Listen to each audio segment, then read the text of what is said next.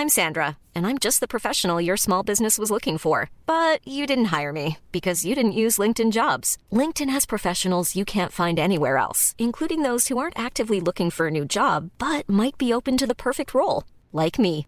In a given month, over 70% of LinkedIn users don't visit other leading job sites. So if you're not looking on LinkedIn, you'll miss out on great candidates like Sandra. Start hiring professionals like a professional. Post your free job on linkedin.com/people today. Welcome back to the Lantern Rouge Cycling Podcast. Long time no speak. I don't know what Benji's been up to. I don't know what I've been up to, but we're back with the Giro d'Italia route reveal. They've got it right. I feel like the Giro, they eventually do take on feedback, both with the parcours, the transfers, the sequencing of stages, but also when they announce the whole damn thing, because now they jump the gun and get in about a week and a half before the Tour de France. Yep. And everyone's ready to see the route. And it's, I don't mind it actually. The 107th edition, before I get into the headline numbers, Benji, in 10 seconds, your first reaction, before you went through all the profiles, your first reaction. My first reaction was that the parkour didn't inspire me to hype up before the race. That makes sense? So you were a bit like, not sure about this. Exactly. That's exactly the take I had. Yeah, I agree, and I got into it a bit more in depth this morning when the proper profiles came out, because the RCS ones are like if I hand drew them, and so you can't really understand too much about the parkour from that. They say 6 sprinter stages. I count 7 for a Phillips and Coy Pedersen type sprinter, maybe even 8. Two time trials, though, is the headline, I think, totaling 68.2 kilometers. That is a flashing light. Pogacar, Primoz, Remco, please come to our race. Grant Thomas, please come to our race, because the Tour de France and ASO, they don't look after you with the TTK. So nearly 70 Ks of TT, most of which is a flat. 5 mountain stages. I counted more. 4 uphill finishes. 8 undulating stages, according to RCS, from the 4th to the 26th of May. Less climbing, I think, than last year, and definitely, I haven't looked at the stats. The stages seem significantly shorter to me. It starts in Piedmont, in Turin, and then stuff about the Gran Torino tragedy. But yeah, it then finishes in Rome. They go south from Turin after touching the Europa climb, through the Abruzzo, through Prati di Tivo down to Napoli, which keeps getting stage finishes, and then back up the eastern side of the Italian coast with some sprint stages before lots of climbs in the Dolomites region in Lavinia, which will be familiar to others, and also in the Udine region, which is where Jonathan Milan is from, and quite a few good riders near the Slovenian border. So I think it's... I thought there was going to be a foreign start, Benji. Isn't there normally a foreign start in even years? I'm not sure if it's even years. I think there was a specific rule that said you can only do it every X amount of years. Okay. I completely forgot what that rule was, Every but 2 I mentioned years, it I at think. some point last year, I think.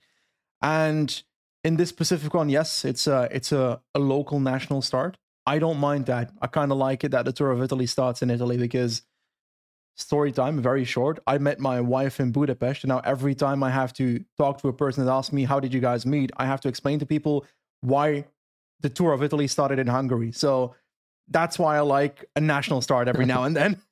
Maybe it's every 4 years. I think I made that up. I think the rule is it can't be every 2 years, more than every 2 years. It was obviously, 2022 Hungary, and 2018 was in Israel, the edition Froome one. So maybe in 2026 we'll have one. I think it's every 4 years you can do a non-adjacent country to start with. Okay. So that's why Basque Country was allowed for the Tour de France, because that's adjacent to France. And Brussels in 19 for the Tour, no? Correct. Are you on the border of France? Yes, we are. Well, not anymore. Who is we? I'm not in the UK, but that's a good question. All right, we won't get into the internal political dynamics of Belgium. We'll get into this Giro parcours. You know how we normally do it. We go stage by stage, reviewing the profiles. Luke will have them up on the screen if you want to watch along on YouTube. We'll also timestamp it so you can come back to the podcast in 7 months to say, hey, you guys were absolutely wrong on how this parkour would play out. Most of the time, actually, we're scary. Our track record's not too bad on these ones as well. The thing is, sorry, go on. Whenever we do this, we don't necessarily know who will go to the race. Sometimes we have a view of these riders will definitely go there. Especially with the Tour de France, it's pretty easy to have a clue that Vingegaard will likely go to the Tour de France next year. When it comes to the Giro, that's a lot harder. And we're kind of in the dark of which riders will go there. But speculating beforehand, do you have GC riders that you 100% expect to be there versus ones that you want to see there? I really don't. This is the big question mark and makes analysis of this parkour difficult because, this year the riders really do make the race. If for some reason there is a GC stalemate and riders want to ride and wait till the last stage and teams don't want to do anything, it doesn't matter what parkour you put, really. Now you can do certain things and maybe not backload it too much, but you're right. I would say Geraint Thomas, right? Yeah. But then I don't know how many TTKs the Tour has yet. I don't know how gradual and long the climbs in the Tour are. I don't know if there's like a cobble stage or some classic style stages in the north where he thinks he can cut his teeth on the crosswinds.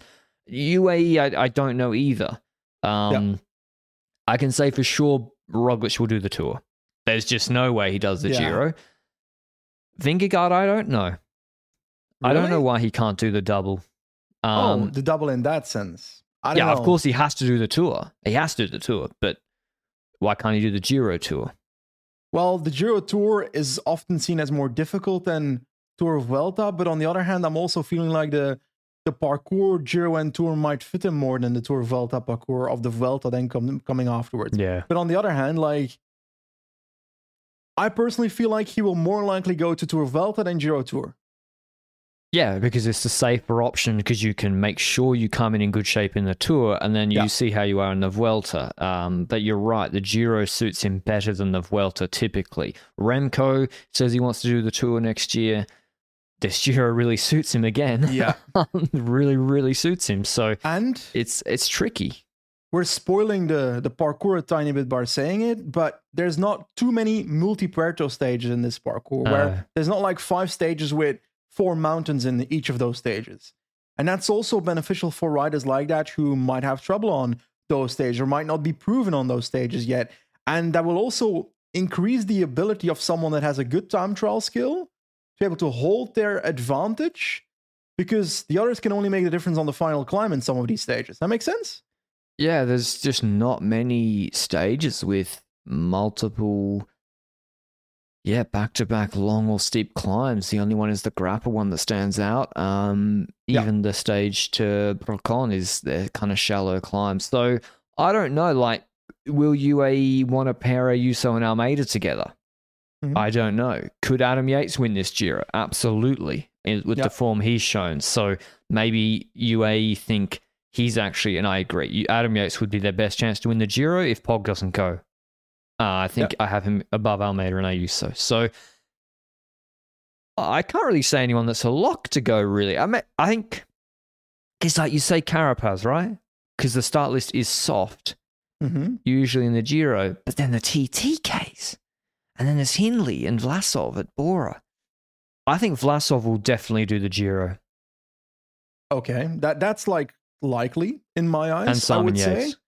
Simon Yates I would also want to see on this parkour, Adam Yates as well, but for the Pogacar card for a second, how do you see the Olympics fit into a Grand Tour season? Because on one end, you would say that, for example, in the World Championships this year, we also saw that having it after the Tour de France caused the top 10, I'm pretty sure, of the riders in the World Championships were mostly riders that rode the Tour, right?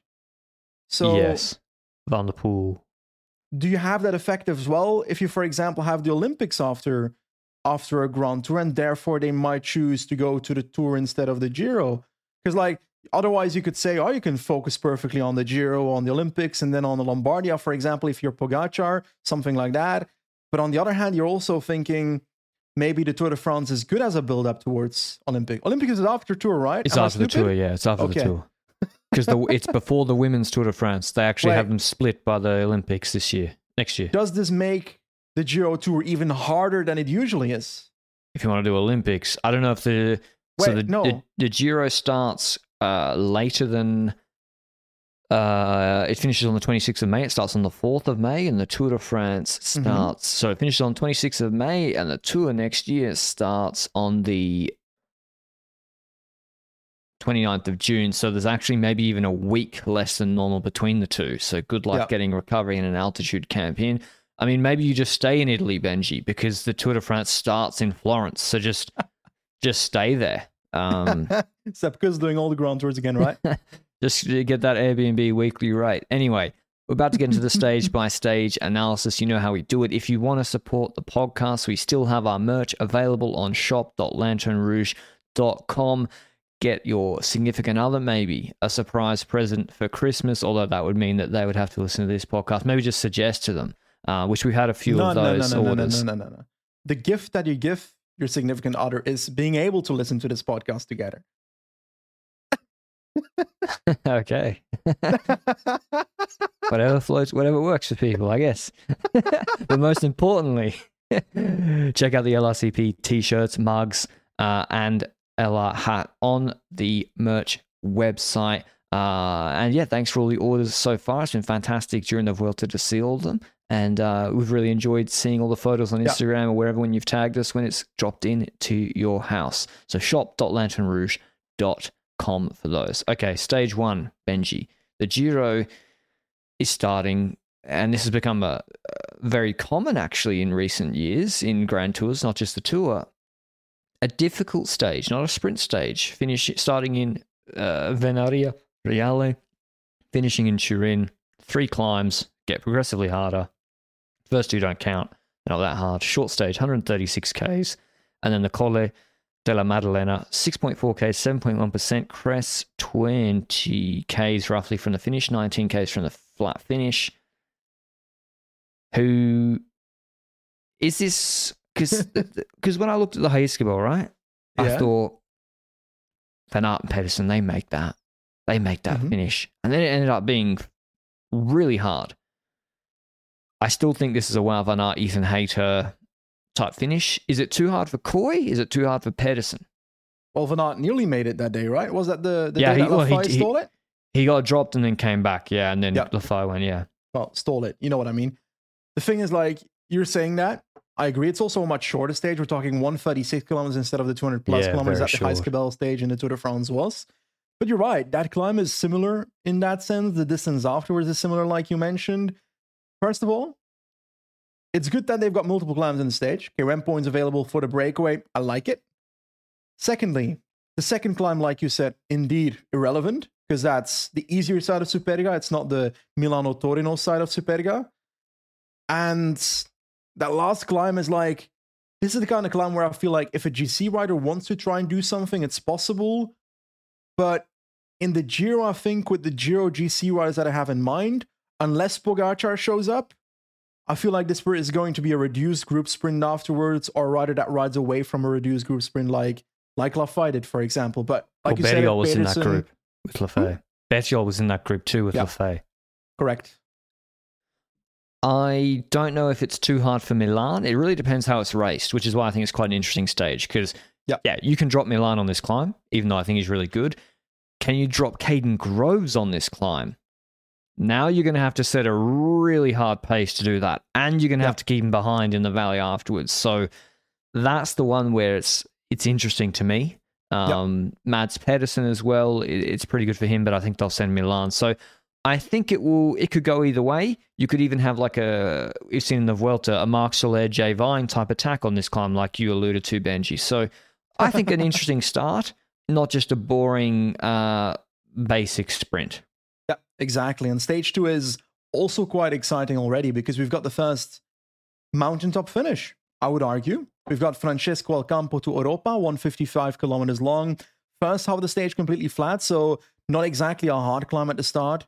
That means that the breakaway should on paper be controllable, but the last half of the race is undulating, I would say. There's a few categorized climbs there, 2 of which land just before the final climb, and the final climb is the Europa climb. Santuario di Europa is the finish, and that climb is 11.8 kilometers at 6.1%, and I vividly remember that bloody climb because I, as a fanatic Nibali fanboy in the past, I cried when this stage happened in, was it 2017, I think? Yeah. Where Vincenzo Nibali furiously attacked, and I started celebrating because he had a gap, and then Dumoulin followed, then Dumoulin countered, and then Dumoulin dropped Nibali, and I became really sad because Dumoulin was on absolute fire that day, and Dumoulin was not the only rider in the history that has put Europa on fire in the past. But the thing I want to say here is an excessively stronger GC rider like a Pogacar versus second-tier GC riders, Pogacar can make a difference on this climb. Oh, brilliant climb for him. Brilliant. Otherwise, I feel like it could be a GC group sprint.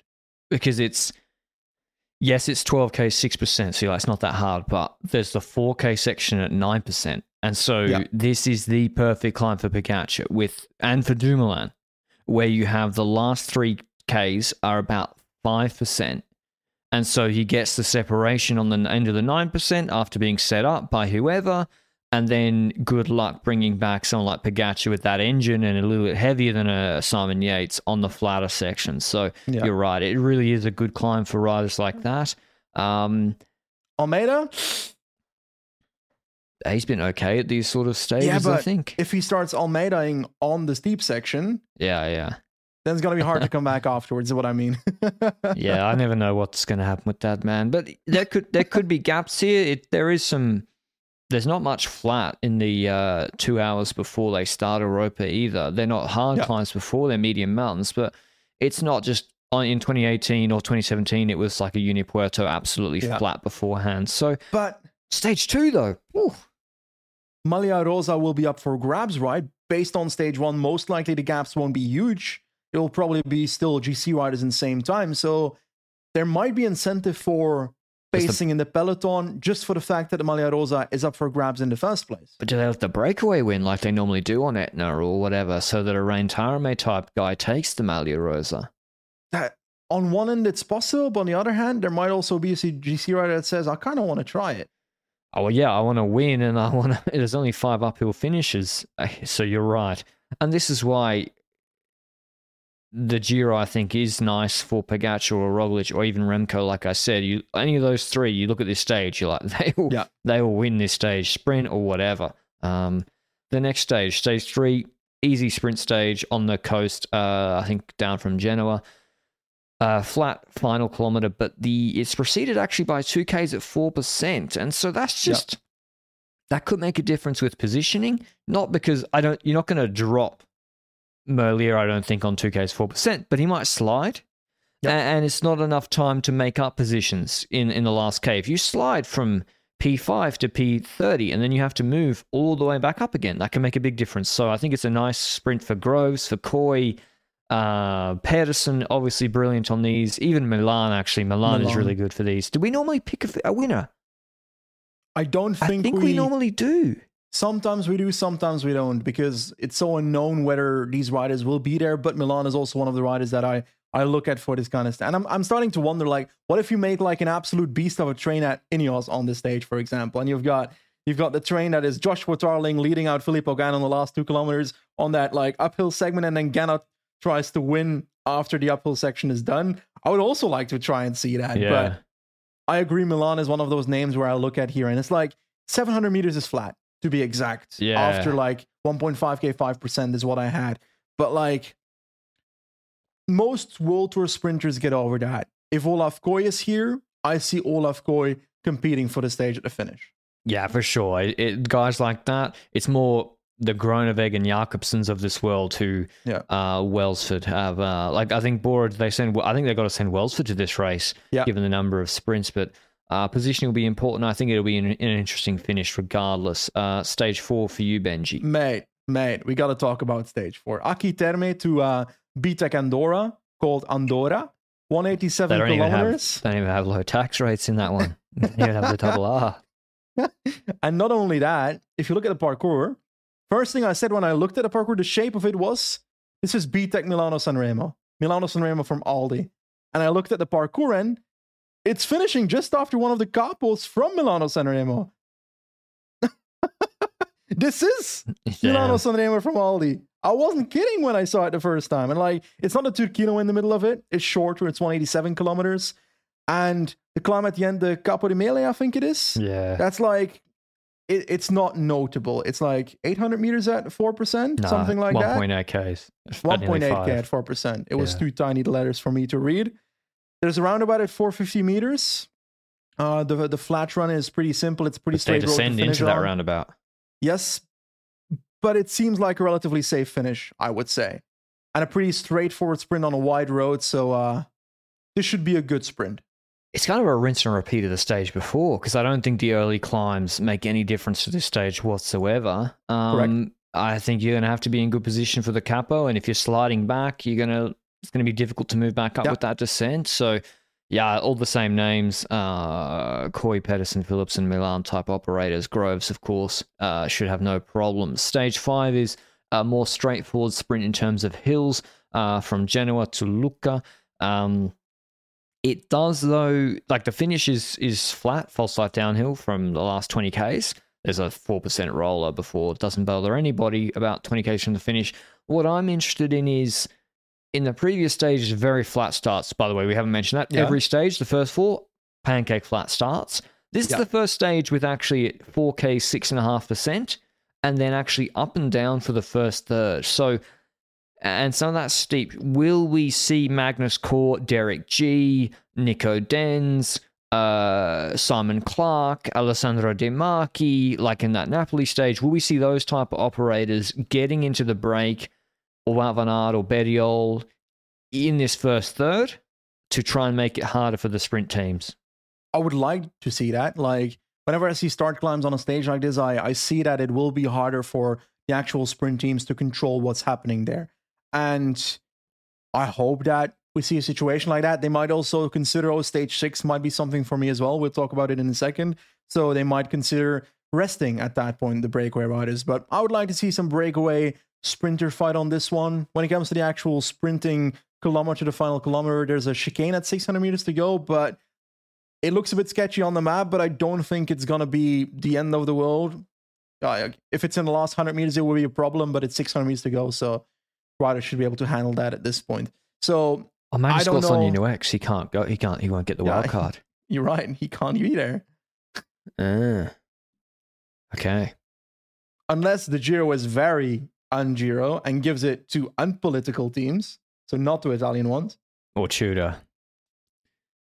Well, that's also kind of political, isn't it? Yeah, they're Swiss, and they sponsor the race. So the time trial is literally called the Tudor ITT. Is it? Yeah. To Techno Gym ITT this year. Okay, I think it's those. I'm going to go with the enemy Nico Denz wins this stage from the breakaway. I'll let you take that. I'll keep my pick secret until the actual Giro preview next year. So everybody has to watch for that one. Okay. Stage 6, Viareggio to Rapolano Terme. When I saw Rapolano Terme, I was like, "Ooh, that's Montalcino region," and the parkour does show that 177 kilometers. And the first 40% of the stage is flat. Then the hills start to come, but the hills aren't super exciting either. It's not like the hills midway the stage will do much, but the last third of the stage, that's where it gets interesting. We've got 3 Strade Bianche sections. The first one is literally the first section from Strade Bianche in, I think, 2017 until 2023. I didn't check the older editions.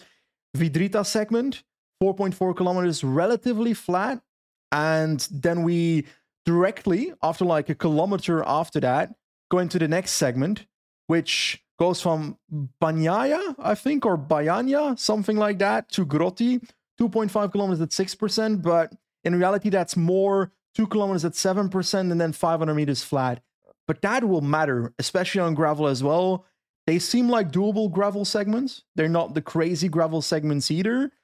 And then it takes another, I think, roughly 20 kilometers to get to the next Strade Bianche section, which comes with roughly 20 kilometers to go. The Piavina segment, which on paper looks flat, but it's actually more descending and punchy because it starts off going down 4%, and then it jumps into a little hill, and then into another hill in the second part of it, which is basically 10% punches. So that could also do some damage if you really push on that. But this is, for me, a hard stage to predict because there's such limited Strade Bianche segments that sprint teams might be intrigued in this. But on the other hand, you might also look at breakaway opportunists for this because Strade Bianche segments are there. But I'm also like, if you are focusing on sprint teams for this stage and they try and keep it together, they want to get their sprinter towards the finish line like this. What if I'm a GC rider and I know that I've got this competitor that can't ride over rocks at all? Why don't I push it for these segments and like hope Pogacar. that something happens? Potentially. Like if he did this race and he was there with Remco or Roglic, he goes for it, right? Like he gets his team to push on this sort of stage. Or your Tom Pidcock. Roglic wasn't terrible on that stage 20 at the Tour de France with some gravel on top of that one climb. Oh, on topically, yeah, when you're on your own is a little bit different to everybody coming in as a group for 4Ks of flat gravel. And especially the positioning beforehand for Roglic. Yeah, so I don't see Roglic it. is doing the Tour. Why do we talk about Roglic? I'm just saying it's Poggi, a great stage for Poggi. What's interesting to me is the first hour 45 is flat. So like you said, Benji, it's going to be difficult for a breakaway to form. If Alpecin decide, hey, you know what, we can just win this stage with Caden Groves. Like, why can't we win? It doesn't finish up a wall in Siena. The last climb is with like 30 Ks to go, 25 Ks to go, and it's not even that hard. So, yeah, maybe Alpecin, there is a 700 meter 4% thing, but that doesn't bother Groves. So, even Pedersen, Van Aert, should Van der Poel do the Giro? Does that depend on the Olympics? Because I know he'll be doing the Olympic mountain bike, so he might not do the Tour de France if it's not the best preparation. Pidcock? Yeah, so... yeah, he'd be focusing on the Olympics. So maybe the Giro is very attractive, and we see a really nice list of riders going for this Strade-style light stage. Yes, but it would have been more attractive if there were more punchy opportunities later in this race. There's a few there, but it's not there's not like an Alaphilippe-style finish in this race necessarily. But anyway. I'm going to go for Kasper Asgreen to win this stage. Okay, Kasper Asgreen, that's not impossible. Yeah. But I want to see him in the Remco Grand Tour team, and if Remco indeed goes to the Tour de France, where there will also be Strade Bianche segments, he will need Kasper Asgreen there. He probably will, yeah. Stage 7. Was that a rumor that there are also Strade segments in the Tour? Yeah, the white gravel roads, because they tried it out on the women's tour a couple of years ago. Stage 7, long TT, 38 near kilometers from Foligno to Perugia. 45 minutes, man. I think is roughly how long this will be, with the last 6 kilometers irregular uphill to the finish, a 1200 meter 10% section, bit of flat, false flat uphill finish, some 800 meter 9% punch straight after the 10% section.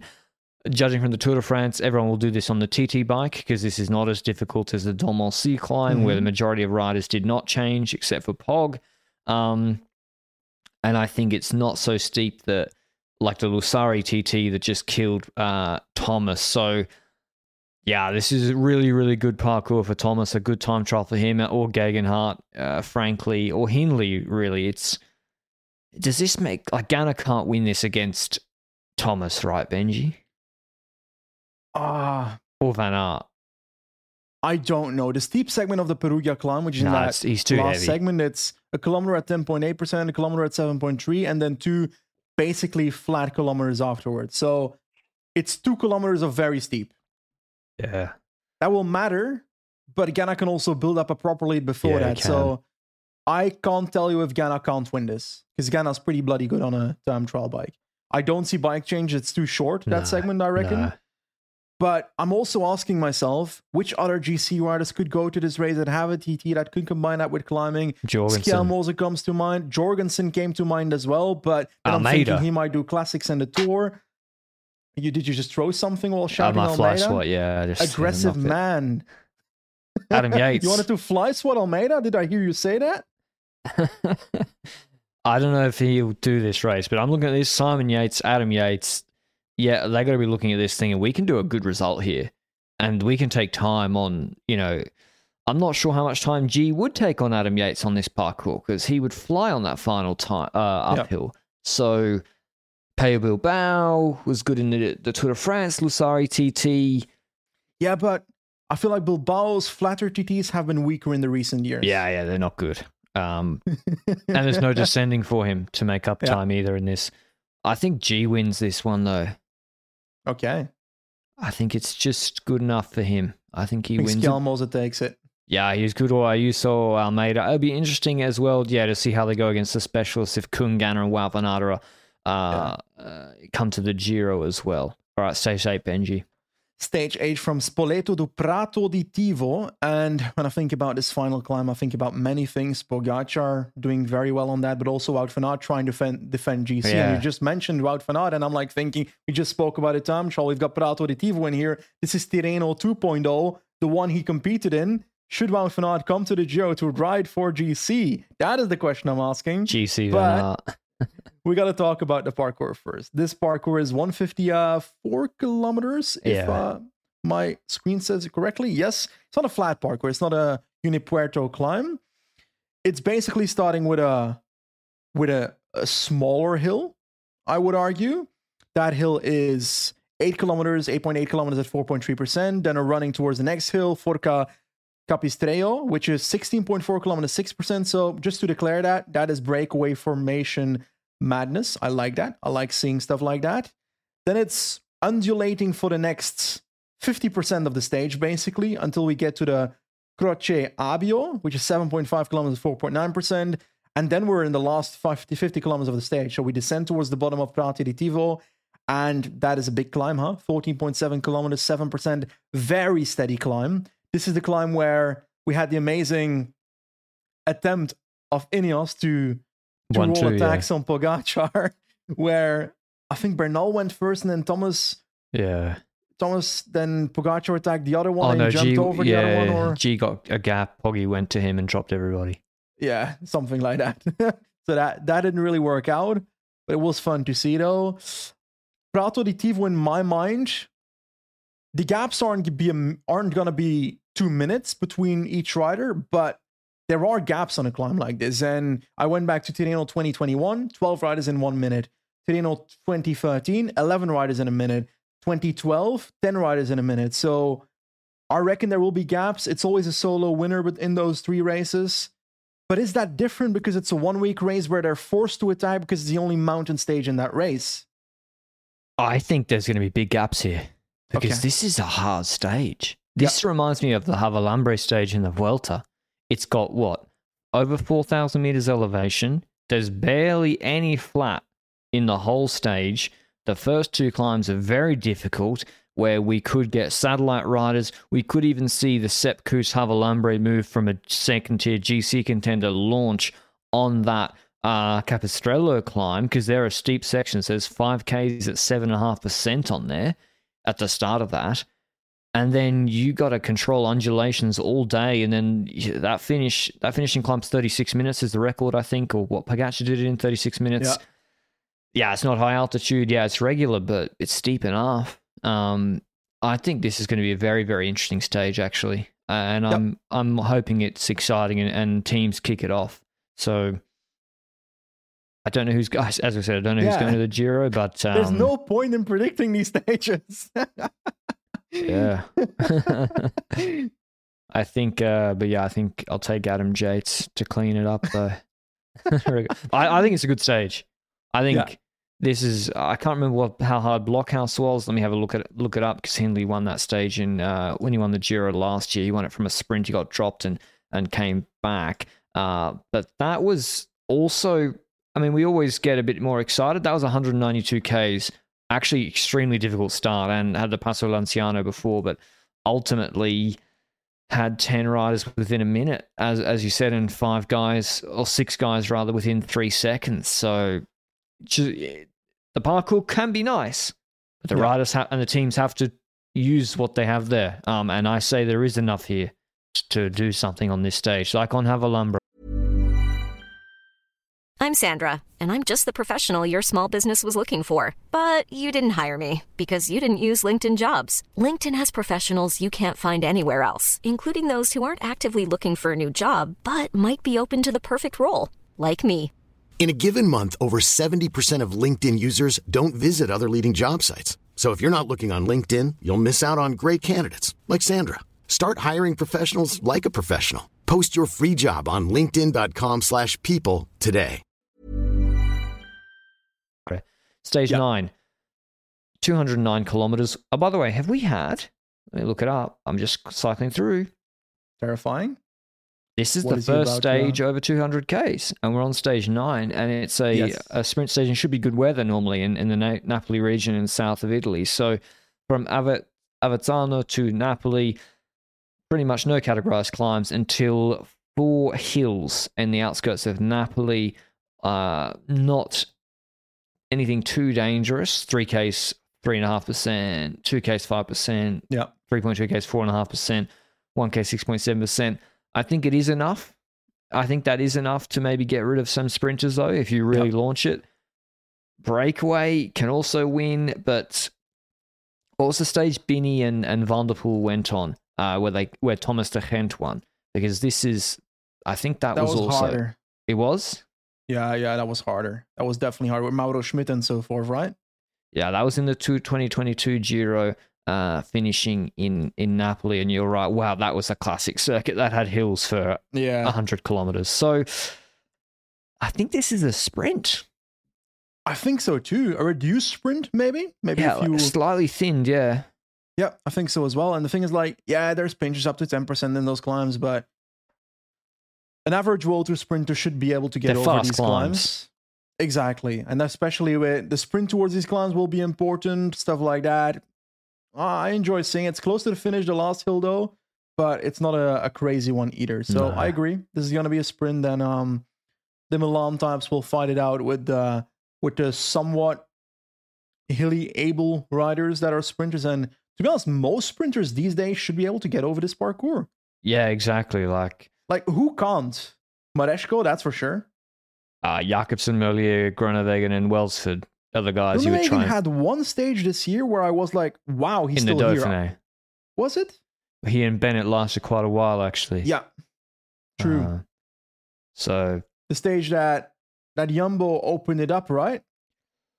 Or tried opening it up and they failed? Alaphilippe won, I think. Really? The sprint that Alaphilippe won. Can't remember really. Maybe Me neither. I think Alaphilippe won. Anyway, that rounds off the first week. We've got a long TT. We've got what I think is a very hard mountain stage. We've got a fair few sprints. We've got a classic stage. We've got a difficult opening start. I think it's a lovely opening week, Benji. There's not a lot of filler here. Yep, I think so. I think so as well. The first week might not be there's some sprint opportunities. I reckon there's sprint opportunities there, but they're also not the purest flat sprints either. So it's kind of like they're going to have to combine hillier sprints with pure sprints in there. But I agree that it gives something for everybody in the first week. And I'm just curious what we'll see when it comes to break reaction on those Montalcino-like Strade stages, for example, that one stage there, and maybe that one sprint stage that had mountains at the start, whether we'll see a breakaway win on Europa, stuff like that. I hope not. Hope to see GC fighting it out there. But I'd say in week 2, it starts off with a bang as well. We've got Pompei to Boca della Selva, 143 kilometers on stage 10. And this parkour, once again, 58 kilometers of flat at the start of the stage. I want more mountain stages with a hill at the start, because that makes breakaway so much more fun. Like, it's somewhat disappointing to see that sometimes. The middle portion does have some undulating moments. A 6-kilometer climb, for example, at 7.5%. Not sure that still classifies as just undulating, but that's all in preparation of the final climb, which there's 20 kilometers of false flat to this climb, but the true climb length is, I'd say, 18 kilometers at 5.6%, and that's fake news climb, right? Because I'm looking at the profile of the climb and I'm like, this climb is harder than that says. The first 6 kilometers is average 7%, 6.5% probably. Then it's falls flat for 6 kilometers. And then the last 6 kilometers is 7% average, but 4 kilometers above 7.5. Yep. It's a long climb with just 2 short recovery periods of 2 or 3 minutes within it. I think it's quite a difficult finishing climb. When you compare this, to the Gran Sasso stage, for example, this is more difficult than the Gran Sasso stage, which was won by the YOLO man, again, ahead of Karel Vacek. Because that's the thing, Benji. An organizer can put in no hills at the start so that the GC group wins, but then if sometimes the break just goes like on that stage, and then you get a really weak break winning, and you don't get to break a nice breakaway battle. I mean, it was nice for those 3 riders, but That was This an is hard. outlier, right? That was an outlier in this Giro, was it? I mean that specific scenario was an outlier. Yeah, it was strange. It was strange, but yeah, this year was it was pretty dull. Anyway, Fucking horrible. yeah. But you're right. And there's really not much flat in the 90Ks before the start of that climb. I think it's someone's got to really have cojones to go for it. A team on this stage. Is the weather likely to be bad down here? This is as far south as the race goes in Pompeii. Less likely than obviously in the north this time of year. So, but you're right. I think this is really a breakaway win for, I don't know. Thibaut Pinot comes out of retirement. Ciccone, yeah. He needs a tug buddy, though. I'm going to go with Thibaut Pinot. Okay. And that is going to be interesting. He actually could win this. He Vincenzo sees Nibali. Aina Rubio and Cepeda coming out to win the stage, and he comes out of retirement to knock them off their bike. But no, Rubio and Cepeda will fight this out for real against Riccitello. Stage 11, flat sprint on the coast from Foiano di Valfortore to Francavilla al Mare. Al Mare means on the coast. That's Italian for you. Thanks for coming. Congrats. 203 Ks. No chance of crosswinds because we're in Italy. Yeah, it's just a flat sprint for the big boys. Yeah, exactly. I don't know anything specific when it comes to the final kilometer. So sprint for the big boys, and stage 12 is something different. Cav? Stage 12. What, sorry? Is Cav here? I don't know if Cav is there. He's going to do the tour for It's a certain. lot of sprints, though. Yes, correct. Merlier? And leave after the second week. Merlier? Yeah. Merlier? Well, he's not doing the tour, is he? Friend? Merlier? It's happening. It's definitely happening. Stage 12 is different, though. That's not a Merlier stage, right? We're not looking at a Merlier stage for stage 12. No. 183 kilometers. And this is that classic style stage that you were looking for, I reckon. Would I go as far as calling it a moody stage? I think I should. The last 70% of this parkour is hilly. The first 30% is flat. So the first 50k is flat. And it's that Recanati region, right? Every time we go to the Recanati region, right? For these hilly parkours? Oh, I don't know what that region is. Castelfidardo? Was that not Recanati? Am I stupid? I mean, no, you're probably right. I just don't know what Recanati is. It's an Italian village, my friend. I mean, is it on the East Coast or is it in the middle? Let me have a look. I don't know, my man. I mean, you keep saying Recanati region like I should know it. Let me have a look. I should remember the name for Tirreno hill stages. Right.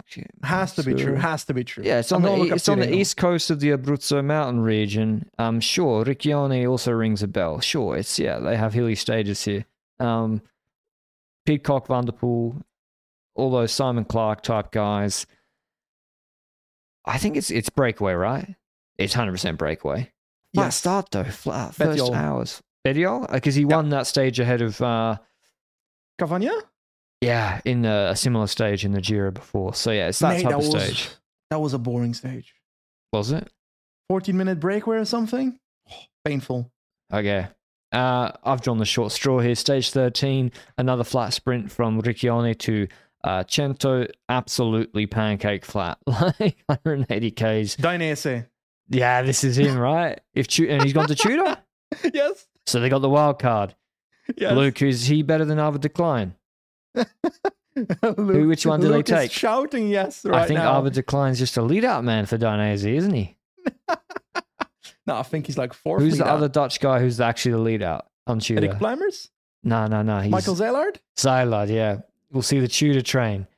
Pluimers, Zeilard, and Decline. Trentin? Oh, true, he's on Tudor. They have to send him to this. The classic style stage, the Michael Stirato Storer stage. for the mountain stages. True, he'll win that breakaway one we've had a couple of days ago. The 18K. A couple of days ago. The 5.6%. Boca della Selva? Yeah, he'll win that one. No. Okie dokie. Okie 14. dokie. Stage 14 is also a completely flat, not sprint stage. It's a time trial. It's 31.2 kilometers, and this is a Filippo Ganna time. And like, I'm wondering, Olympics, involves road, but also track cycling at the same time, right? So I would reckon the Giro and then Olympics for Ghana in that way is logical in my head. So I'm told, yes. So you've been told by me just a second ago. So Ghana's going to win this time trial. Dude, any else? Do they have any? Do they have to? Are they allowed? Josh Darling. Are any else allowed to add an extra 10 riders to their roster so they have 40 riders? Because half the team's going to be fucking off for half the year to ride a track at the Olympics. Viviani, Hater, Ghana. Darling? No, he's not a tree. He won't do a track. I don't know. But he'll win the TT gold. And who else? I don't know. That entire run for like 4 riders? I forgot Plapp is leading. Okay. Kung. Is he excited to come second in this to Ghana in this TT, Benji? I do not know. It's a great TT for him. A little bit hilly, 35 minutes. It's actually perfect TT for Kung. Stefan Kung Olympic gold? No, they're not allowed. 4 riders per team? It's not impossible. I'm putting on with the road race, right? International Olympic Committee will not allow Stefan Kung to have that. Has to be second.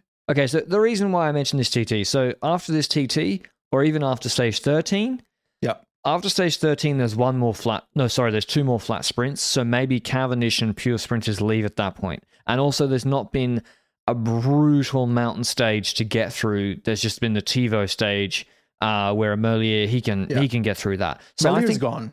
After 13 or whatever, if he comes, or Groenewegen, or Milan even, if he's not in Ciclamino, he probably is Italian, so he'll stay. But I think teams should be planning to get their sprinters to dip for the Tour at this point. Cipollini was Italian. And Pataki. And they fucked off after the stages. Yeah. It's either that or don't go, and they'll just do the Tour. So yeah. And now 14, we've had 70 Ks of TT in the first 2 weeks now, before the last mountain stages. So it's different to this year's where we had that Monte Lusari as the last serious stage on GC. Now let's say you have a Thomas, an Aronsman, an Almeida even, who's built up a nice buffer from the 2 time trials and some KGGC stuff on the mountain stages. Then we come to stage 15, the hardest stage in the race, in my opinion. This is what the Giro and RCS, I think, are hoping for, is that riders will be forced to try something on this stage. 222 Ks, brutal stage from Manerba Delgada to Livigno, Mottolino, starting at just over sea level, finishing at 2,000, near 2,400 meters, over 5,000 meters elevation gain, 6+ hour stage. We have no HC climbs, though, for a little bit. We got 6Ks 5%, 14K 6.5% with irregular climbs there. So that allows a break to form before a long hour and a half valley, before the Aprica Fos Flat climb. Again, it's just they're going to be burning calories there. And then there's a climb, right? So the Forcella di Livigno climb is the main climb on this stage. But there's 8K 6.6% before a 5K 7K valley. It's not even categorized or as anything on the official park profiles. 8K is near 7% before 18Ks 7% to 2,300 meters descent. Don't know how technical it is. Before, what does this say? 8.2K 6.5%. The last 2 kilometers are over 9%. Over 2,300 meters to high altitude. Really, really hard stage, Benji. Are we going to do what we've been doing it for years? Does this stage even happen? Don't Seriously. you dare. Don't you bloody dare. I don't want to hear it. I don't want to hear it anymore. 220 Ks going over 2,300 meters in May in Livigno. Livigno is fucking cold. I hope it happens. That's all I can say. If it doesn't happen, then man, this race sucks. Wasn't really have anything near a Queen stage, in my opinion. Yeah, I think so. Because this is the Queen stage. This is the Tour de France is called La Lowe stage. Yeah. The Forcella climb reminds me of Lowe's a lot. With that uncategorized bit, the rest in Maribel, then it's very and high altitude and very steep for the steepest first section at the end. Yeah. So yeah, I see it similar. It's also the same. Lowe's is also 2,300, or am I stupid? Stelvio's 27, right? Lowe's is 2300. So this doesn't have the Chima copy. That comes after the second rest day, but this is, I think, the stage where if you're a pure climber, you really want to make the difference. And you can also get riders ahead because it is shallow enough and there's a valley where the gap can form. You might even see what we saw on the low stage, Benji, where we literally had 4 or 5 of the top 10 on GC in the breakaway. Yeah. Simon Yates, Peyo Bilbao, Felix Gall, and somebody else. And then they're basically pulling in the valley in a big break against a peloton that's not much bigger than them, and then you've got this brutal climb. So I think it's a really nice stage, actually, because even if you don't, I think you can crack someone on that final climb. If you're really fucked, you can lose a lot of time in that last 3Ks. Yeah, I also think so, but it's also possible to already jump away on the climb before and even extend your lead on the last one. Or it could also be that you see someone attacking on the second last one and you see him crumbling on the last one. So it's really interesting. I'd love to see it. I'm looking forward to it. I have no clue who's going to win this because I don't know who's going to beat our GC-wise. Quintana. Are you just going to keep saying names that are basically retired? He's not retired. He has said he is not retired. So, yeah. I'm going to choose a suspended rider then, Miguel Angel Lopez. We also forgot to do, Benji, which is the stage that Adam Hansen turns up at? Are we already at that stage? Well, we had 200-kilometer flat stages. We are, but we didn't have many of them. We only had also, 2 of them so far. And they're in the south where it's warm. Yeah, that's true. Maybe it comes later. Maybe it's in the Stelvio stage and they want Stelvio to get out later. Yeah, I mean, they've got, what have they got, 6 months to have a look at the parkour? We've said it every preview, like, you got a problem with the transfers or whatever, or dangerous finish. Like, there are barely transfers here, so... that's what I mean. I think RCS has actually taken on board some feedback and shortened the transfers. I don't think, I mean, what happened with the Crans Montana stage was very strange this year. I still don't really understand what happened there. I don't think riders have a problem necessarily with a brutal high mountain stage because they can see the rationale for it. Of course, the sprinters don't want to do it, but honestly, they should have gone home before this. I think the riders justifiably have a problem being like, why are we doing a 240k stage that's not relevant for GC? It's going to be a sprint anyway. Shitty roads in the rain. I think that's where they're like, come on, after a long transfer. Agreed. And they've taken out a lot of those stages. The only stage, they're on the coast, 200k just over. Should be okay weather. Anyway. But it's RCS, not ASO, right? Yes. Yes, RCS. Sorry, did I say ASO? No. Just in general, looking at that plays a factor, I think, in how it's policed. Oh, yeah, riders, the ASO. I can't remember them getting those parkour change if they weren't happy with it. But also, in addition to that, we're already talking slightly about stages that come after this, but I think next to this climb, the Forcola di Livigno, you only have the Stelvio that truly goes to high mountains. Yeah. Is that a consequence of what happened to the Giro in recent years where RCS just doesn't bother getting high mountains anymore and it's a parkour that doesn't really shout, ooh, major mountain stage in that sense? Well, yeah, because like if you put this...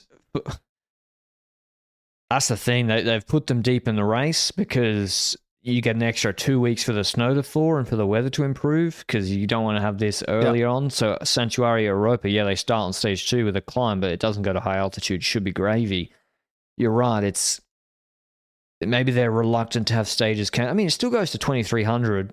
Like, it's still pretty serious climb in Livigno. I do worry about the weather because even in May in Livigno, it can be bad, but yeah, I don't know. Let's hope we're lucky. And is the next this stage, balanced enough, though? Oh? Is this enough compared to the flat TT? I reckon to go after Thomas. I reckon it fully depends on who is at the start of this race. Because the thing these days is that all the top GC riders, Roglic, Pogacar, Remco, Vingegaard, Remco, they can time trial. The difference between them is not going to be 2 minutes in a time trial on paper, unless something really bad happens, unless Vingegaard has sickness, like at the earlier start of the Vuelta, for example, the first TT there, second TT actually. But based on that, you would say, the TTs won't make that big of a difference. But at this race, we won't have that. We won't have the top GC riders against each other. So you're talking about Thomas, who's a good TT rider, versus, let's, for the sake of it, say that Carapaz or Orlando shows up to do a Giro Tour double for whatever reason. They arrive here, they lose minutes to Thomas. Then it becomes difficult for them to gain as much time on these climbs necessarily against Thomas. Because Thomas is also a pretty decent climber. I think we can't forget that aspect. Yeah, unless he arrives in Vuelta form, then, well. Almeida didn't drop him in the Giro. Correct. At once. When? On Monte Bondone? No, Thomas came straight across to him. Oh, yeah. And was pulling. You're right. Correct. So, yeah, I think it's interesting enough. You were going to say stage 16, Benji. After, so we then have the second rest day straight into stage 16. Yeah, I want to talk about stage 16 because the first time I saw this profile, I was crying in my bed all night. Livigno to Montepana starts at high altitude. We've got 2 very short climbs from the get-go, 4.7 kilometers, 6.3% to Passedera, and then 4 kilometers at 6.5% to the Passo del Foscagno. And basically, these are just the tops of climbs that we're visiting before we dive down towards roughly 1,300 altitude before we start the Passo dello Stelvio. It's still a hard side, but it's not the hard side of the Stelvio, I would say. Stelvio will still be hard, especially at this point in the race. I also think that we're talking about the day just after the last rest day. So if you come out of the rest day with bad legs, you're completely fucked at the start because this is going to hurt badly. So yeah, Stelvio is there. It's 19.6 kilometers at 7.4%. But this is with 60 kilometers into the stage that we top. Then we've got roughly 25 kilometers of proper descending, 40 kilometers of false flat descending, 50 kilometers of valley. So we're talking about 120 kilometers between the Stelvio bottom and the foot of the final climb. And sorry, but this is a crime against humanity in my eyes. I mean, this is illegal. This is human torture to let us watch the Stelvio be used like this. First of all, even if you use this side can also be interesting. We saw it in 2017 Giro stage 16. 20 Ks at 7.5% to 2,800 meters. Exactly. This was just before the Umbrai Pass. I think that was a stage where Dumoulin had to take a shit in the gutter by the side of the road after the Stelvio. But that matters if it's just before the final climb. It matters. If there's a 100-kilometer valley afterwards, it still has an effect. There's attrition there. But it's a waste of the Stelvio. No, there is attrition if someone paces it. Yeah. Who is going? Breakaway formation, maybe? If it's not already formed on the earlier climbs? I mean, there's two climbs of 10 minutes, 12 minutes beforehand, and then there's flat before the Stelvio. Like, yeah, the attrition argument works if someone is motivated to pace it, but who is going to be motivated to pace Stelvio full gas and then then you just chill in the valley for 2 hours afterwards. And then the final climbs aren't even, it's not like you then go into serious high mountains to finish where you're like, yeah, we'll definitely crack him then after we've done the Stelvio full gas. This is just breakaway wins. And it's undulating finish, like 7K, 7%. It is over 200 Ks. Very strange stage, actually. That's still a hard climb, the last climb. Let's be clear about that. There's steep sections in there. Yeah. But using Stelvio like that, look at 2020 for a second. Look at 2020. Go back to stage stage 18? I reckon to Lago di Cancano. Was that the stage? I reckon it was. Yes, it was. We had 2 breakaway formation climbs in the first 75 kilometers of the stage. 40 kilometers at 5%, 9 kilometers at 9%. Then a 50-kilometer valley, and then we start the Stelvio. 25 kilometers, 7.4% before we get a descent to the final climb. And this is how the Stelvio is perfectly used. Sure, as final mountain, I would also like the Stelvio. That's also cool. But to have a harder climb before a not-so-hard climb incentivizes everybody to bloody launch on the Stelvio. That's what I want to see. And, I'm physically hurt by this. I actually am angry about this. How the fuck can you use a Stelvio like this?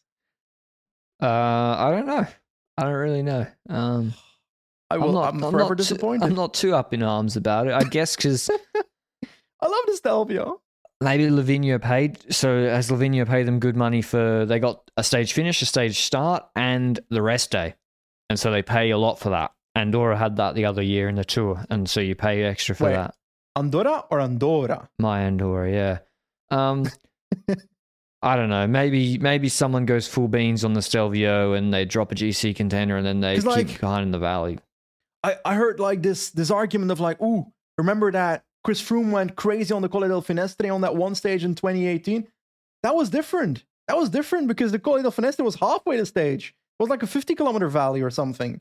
No, and in that valley there was a climb. So that's very different compared to a stage with a 120-kilometer valley after the Stelvio, and I'm upset. I'm not okay. I mean, that finished with a difficult climb. The final climb was like 6.5 Ks at 10%. So anyway, I think Breakwell will win this, but you got to be a good climber still to make it. I'm going to go with Darwin out of Puma. No, I'm just kidding. No. It'll be Store. Jose Rucano. It'll be Store or someone. Yeah. Jose Rucano comes back from the dead. Ana Rubio or whoever. Maybe that's a lot of value for Oyo Lascano to anticipate, isn't it? Nah. I know who wins this. Back in 2012, there was a legendary Belgian man that rose up on the Stelvio, dropped Michele Scarponi as well, and won on the Passo dello Stelvio. Tom Bone? Finished third or fourth in GC in that Giro, Thomas de Gent. Oh, yeah. He's going to win here. He's going to come back. I'm not so sure. The next stage, stage 17. Now, this is something where you can really try something. 160 kilometers from Selva. Puma. He didn't get sussy, did he? I'm actually. Let me just check. Sure. Didn't get sussy, but okay, so we're in the clear there. And he's technically still riding for a Turkish team, so he's not retired, Benji, just so you know. Stage 17 from Selva di Valcardena to Passo del Brocon. Yeah, him and some of the boys back in the day in Romandy was exciting. This stage starts out the gate, 9K, 7.3%. The climb they should have finished on the day before.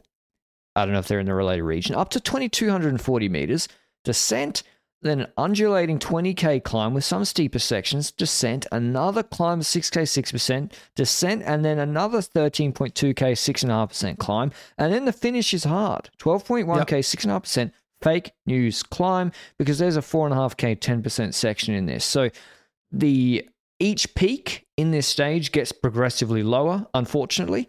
So the first one is at 2250, as I said, but the last one's at 1600. Yeah, but I don't mind that necessarily. That's fine. No, that's fine. As long as the second last climb is hard enough to launch on. And I'm not 100% certain if it's on the edge for me. You can make people tired by then. That's true. But I'm talking about attacking someone on that climb. And that's with a plateau on top. I'm worried that nobody will do that. That's true. You need a satellite radar. I think this screams to me Bora trying something stage. This sort of stage. But I really think if you got 2 leaders, if you got satellite riders, this is where you can. But you can also, Geraint Thomas is in pink, and he has Arensman, De Plus, Sivakov's gone. I forgot Sivakov will be on. Sivakov might lead the Giro at UAE. Might not be wrong. Interesting. Yeah. Anyway, if you've got a really strong team, you can also lock this stage down because the climbs are not so steep. But it's kind of the stage I would normally expect to be in week 2, paired with the harder mountain stage, kind of like what we had this year from memory. They were supposed to be the Crans-Montana stage, and then stage 15 was it's kind of a classicsy style stage. Oh no, that was the Bergamo stage with longer climbs. I'm going to go with Ben Healy to win this one, Benji. That's a really interesting take. I like that. I'm going to go with Jarlinson Pantano. He did get sussied. Yeah, he did. You can't pick him then. Well, he's back. He came back the day that he got unsussied. Did he try to go for Colombian Parliament? I'm not jumping into Colombian politics here, I my swear friend. he tried to get elected. I swear there was drama about Quintana and about Bernal about their politics at some point. So I swear Pantano went for like local elections and some current riders endorsed him. Wait, he's suspended again? No. No. No, never mind. It expired in April. Okay, he's back at EPM. Yeah. It was a Conti team back in the day. Now it's a club team. Anyway, that was stage 17. All right, stage 18, Benji. Sprint. This is the Dainese stage, isn't it? Yes. Every other sprinter's gone home. We already said him earlier. That's a problem. Yeah. Is Milano here or someone? Milano or Milan, yeah.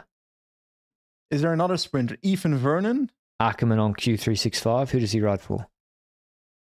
Wait, Ackerman's going to Q365? No, he's on Israel. They'll send him They'll send him to the Giro. Muschetti's not contracted yet for next year, so we don't know if he's. You got to say. I think you send Ewan to the Giro. I think he's better on those sprints after the 2K 4% sort of thing than Groenewegen. Ewan plus Simon Yates at the race. Yeah. Okay, so this is a sprint. Stage 19 is also quite a strange stage, I must say, for a week 3 from Mortigliano to Sappada. It is mostly flat for the first 90 kilometers, and then there's a 6K 4% climb followed by a 4.3K 9.6% climb, all low altitude, then 6K 6.2%, another sort of medium mountain little punch, and then the Cima Sappada 7.3Ks 5.3%. It's a false summit. There's some steep sections in there.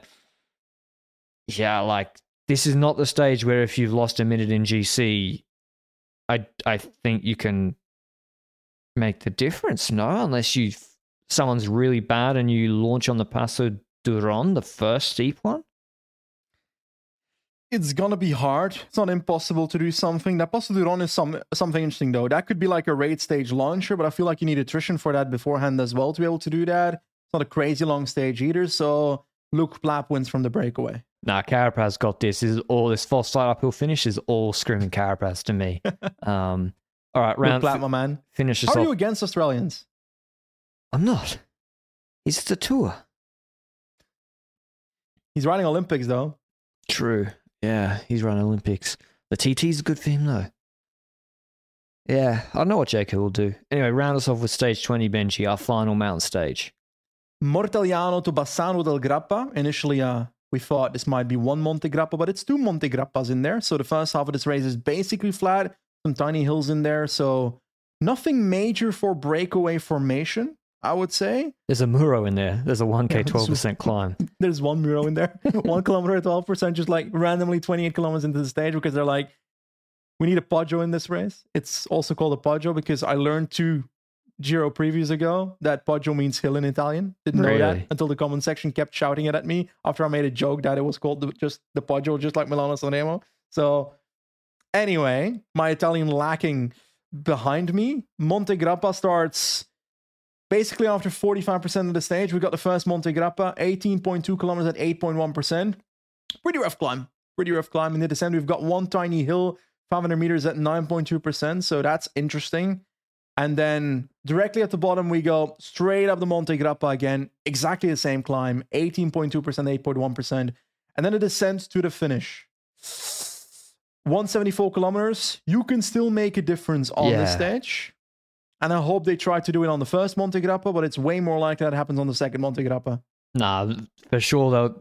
You know what's going to happen. Cat Killer comes to the front first Monte Grappa, and he starts pacing for Caruso, and then Bilbao and co just go crazy on the first descent. And there's also that 1,500 meter 9.2% climb in the middle of the descent is rude. Yeah. Bilbao wins this. Johnny Zaguirre? Nah, it needs to rain and it's too hard. I like Bilbao for it, I must say. But he might get it. It's 18.2Ks, 8% is properly hard. And sorry? Yeah. Vincenzo Nibali comes back from retirement for this one. I mean, he was at the finish presentation. Exactly. He was just pre-announcing it. I think that's it. Steven Kruiswijk, descent banishing the Nibali demons off the top of Monte Grappa. It's clear. But yeah, I think you can make a difference, and even that last little punch you can try and like Ayuso. I'm picking Ayuso for the stage because he's got the descending in him. Skelmos is also a brilliant descender. Yeah, if they're there. But then the final stage is a sprint in Rome, 126 Ks. Not a full procession stage, or is it? I'm not really sure. It is. It is? Okay. Cav wins. Alrighty. How do you feel about the parkour now we've gone through it in painstaking detail, Benji? I don't know how to feel about it. I feel like I've got this... We got to take a look at the parkour last year. We were happy about the Giro parkour. The Giro parkour looked good of 2023. I think we were, yeah. And reality is that riders make the race. It rained the whole time. It rained the whole time. That was also one of the reasons. But also next to that, GC wasn't looking like it needed to be active. There was limited incentive in each team to do something. And that fucked up everything. And also next to that, some teams were tactically not realizing what they should do. Like Ineos should have paced harder on Tricime stage, for example, to try and open up the race. But they were playing too defensively. In hindsight, definitely. But we also said it the evening itself. This parkour does not shout amazing to me, but you can make the race if you want to make the race with it. Yeah, I think so too. It's an 7.5 out of 10 for me. The problem is, right, say Poggy goes. He already beats you up on Europa. He then is in pink after the stage 14 TT. Who is going to try anything? I mean, that's kind of true with even whatever. That's with whatever parkour with Vingegaard if he gets a huge gap, or if Vingegaard or Pogačar or Roglic don't have the other to fight against, it's not going to be interesting. Let's be real. If Pogačar is here, he wins this race. Yeah, it's a good race for him. What are you going to say? I reckon you can crack him pretty bad on that stage 15. Wow. The problem is you need someone of the caliber of Vingegaard to be able to do that in the first place. Nah, Simon or Adam can do it. I don't see it. Nah, G. So Adam can do it. What? He's on the same team. I think Geraint Thomas can drop Poggy on that climb. No problem. I don't see it. I think Thomas can beat him on that stage, but then Poggy can take a lot of time on other stages. So there's probably 20 other stages where Poggy has an advantage. Even Monte Grappa, right? It's only 2 climbs. So like, who's going to be... You can't really put someone, I don't think, on 4,000 kilojoules halfway up second Monte Grappa because there's only been... Yeah, the first one's going to be hard, but I don't know. So what would you do if you were... So Roglic is doing Tour, Benji. What would you do now? Should we rate it? I think this is a 7.5 out of 10. I said the same. 7.5 out of 10. Oh, did you? Yeah. Okay, sorry. No, you can take my 7.5 out of 10. You don't need to worry about it. You can have it. Your Ineos. You got Rodriguez. Oh, we forgot to mention. You got Rodriguez, Thomas, and Pidcock. No, I'm doing GC. I don't care about okay. Silence about GC. Who do you send 1, 2, or all 3 to this race? Thomas and Pidcock. Not Pidcock Carlos. needs to prep for mountain bike. Carlos goes to the Tour.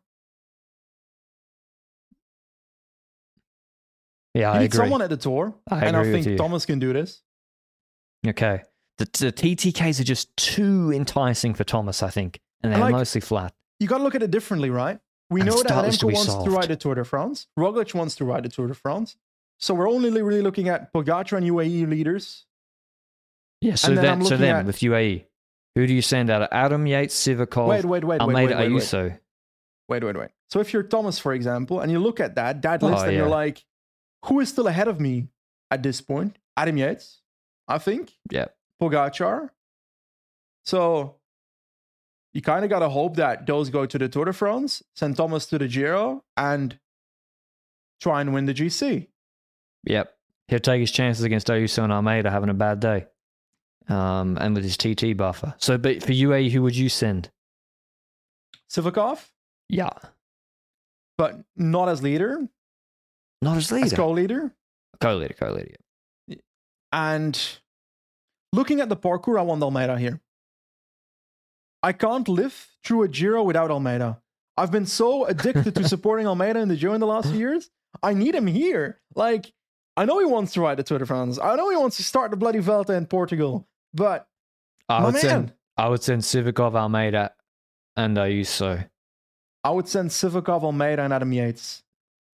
You put Ayuso in the Tour with Poggy. I use him and Pog in the Tour. How funny is that? And what? And Vine's the Mountain Domestique.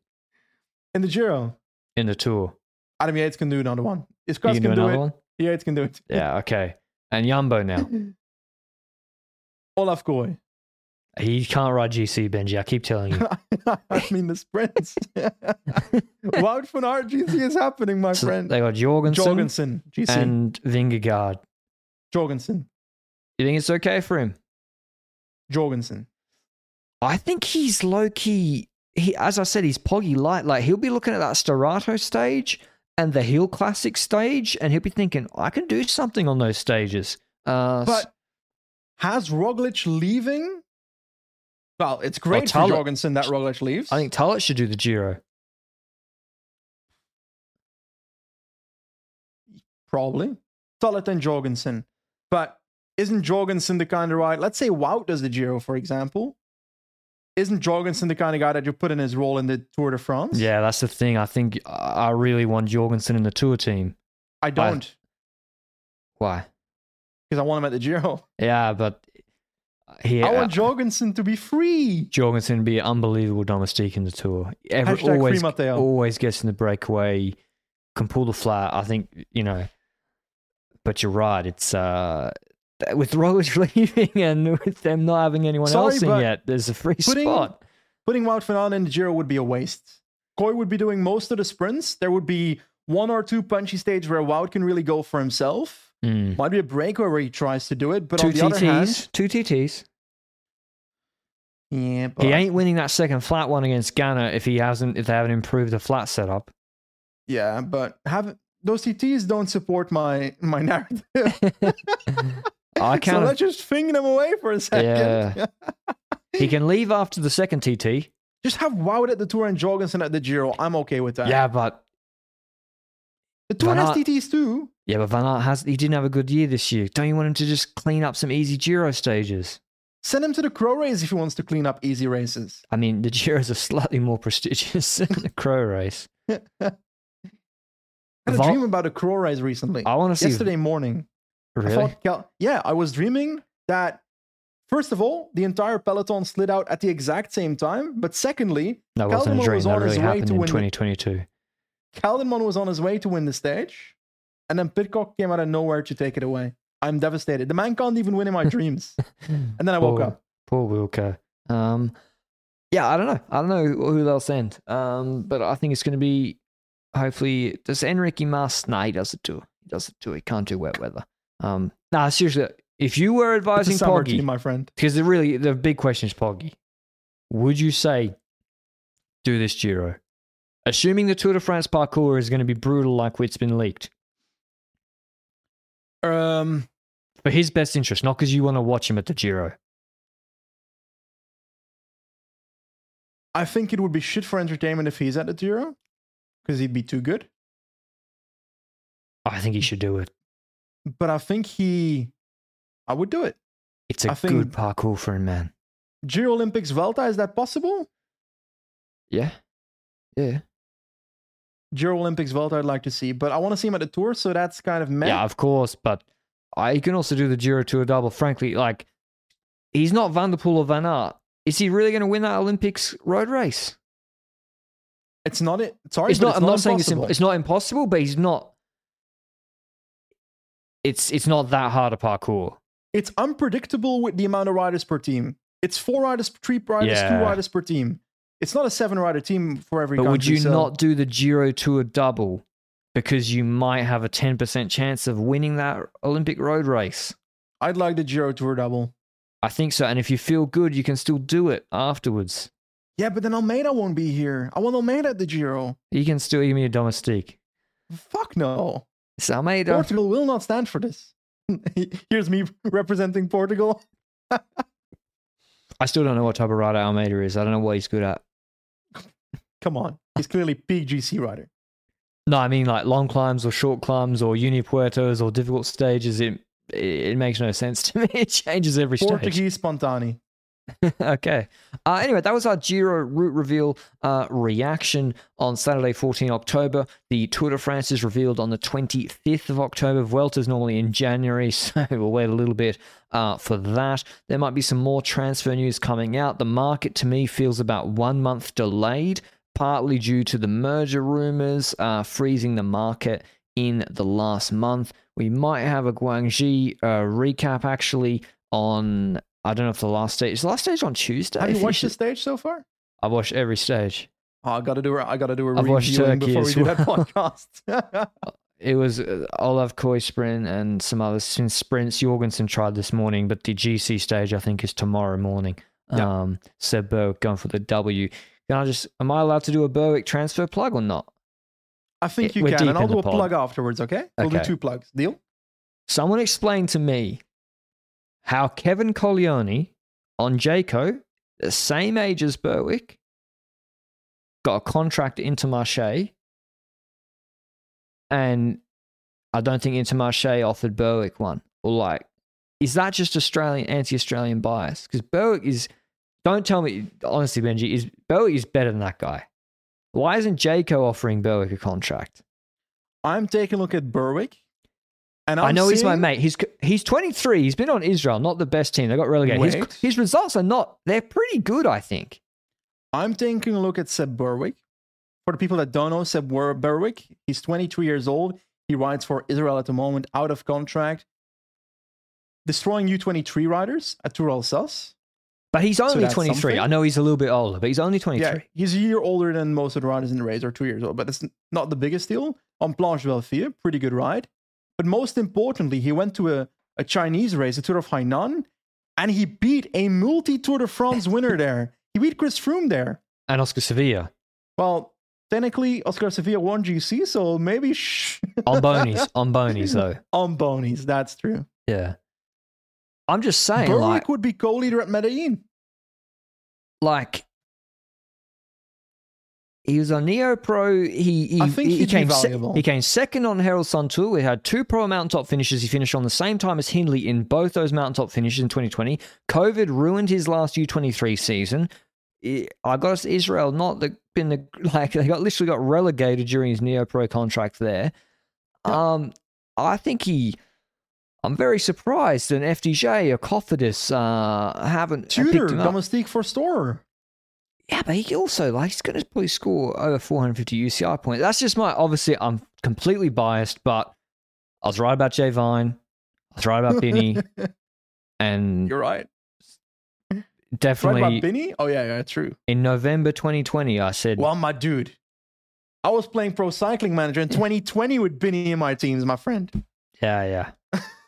Anyway, you got a plug coming. Is there some poor Belgian guy that can't find a team on one of the 20 Belgian teams? There's this poor YouTuber called Benji Nassen on YouTube that just uploaded 2 videos, and they're doing slightly under what I expected them to do. So please support my YouTube channel. It's called Benji Nassen. I just climbed the Outer Quadramon and so forth in those videos. Also, my first mountain climb in that. If you want to see me suffer, check the videos out and support it, please. Go check out Benji's videos. Seeing him suffer on the Quamont, always good entertainment. So yeah, go and give them a look. And thanks for listening. As always, let us know what you think about the Giro parcours. Should Poggy go? Who do you think should go? That's the big question. Now we've done the parcours, the riders make it, and I can't wait to see after the Tour de France reveal. Maybe we'll see some provisional schedules. But until then, ciao. Mom deserves the best, and there's no better place to shop for Mother's Day than Whole Foods Market. They're your destination for unbeatable savings, from premium gifts to show-stopping flowers and irresistible desserts. Start by saving 33% with Prime on all body care and candles. Then get a 15-stem bunch of tulips for just $9.99 each with Prime. Round out Mom's menu with festive rosé, irresistible berry chantilly cake, and more special treats. Come celebrate Mother's Day at Whole Foods Market.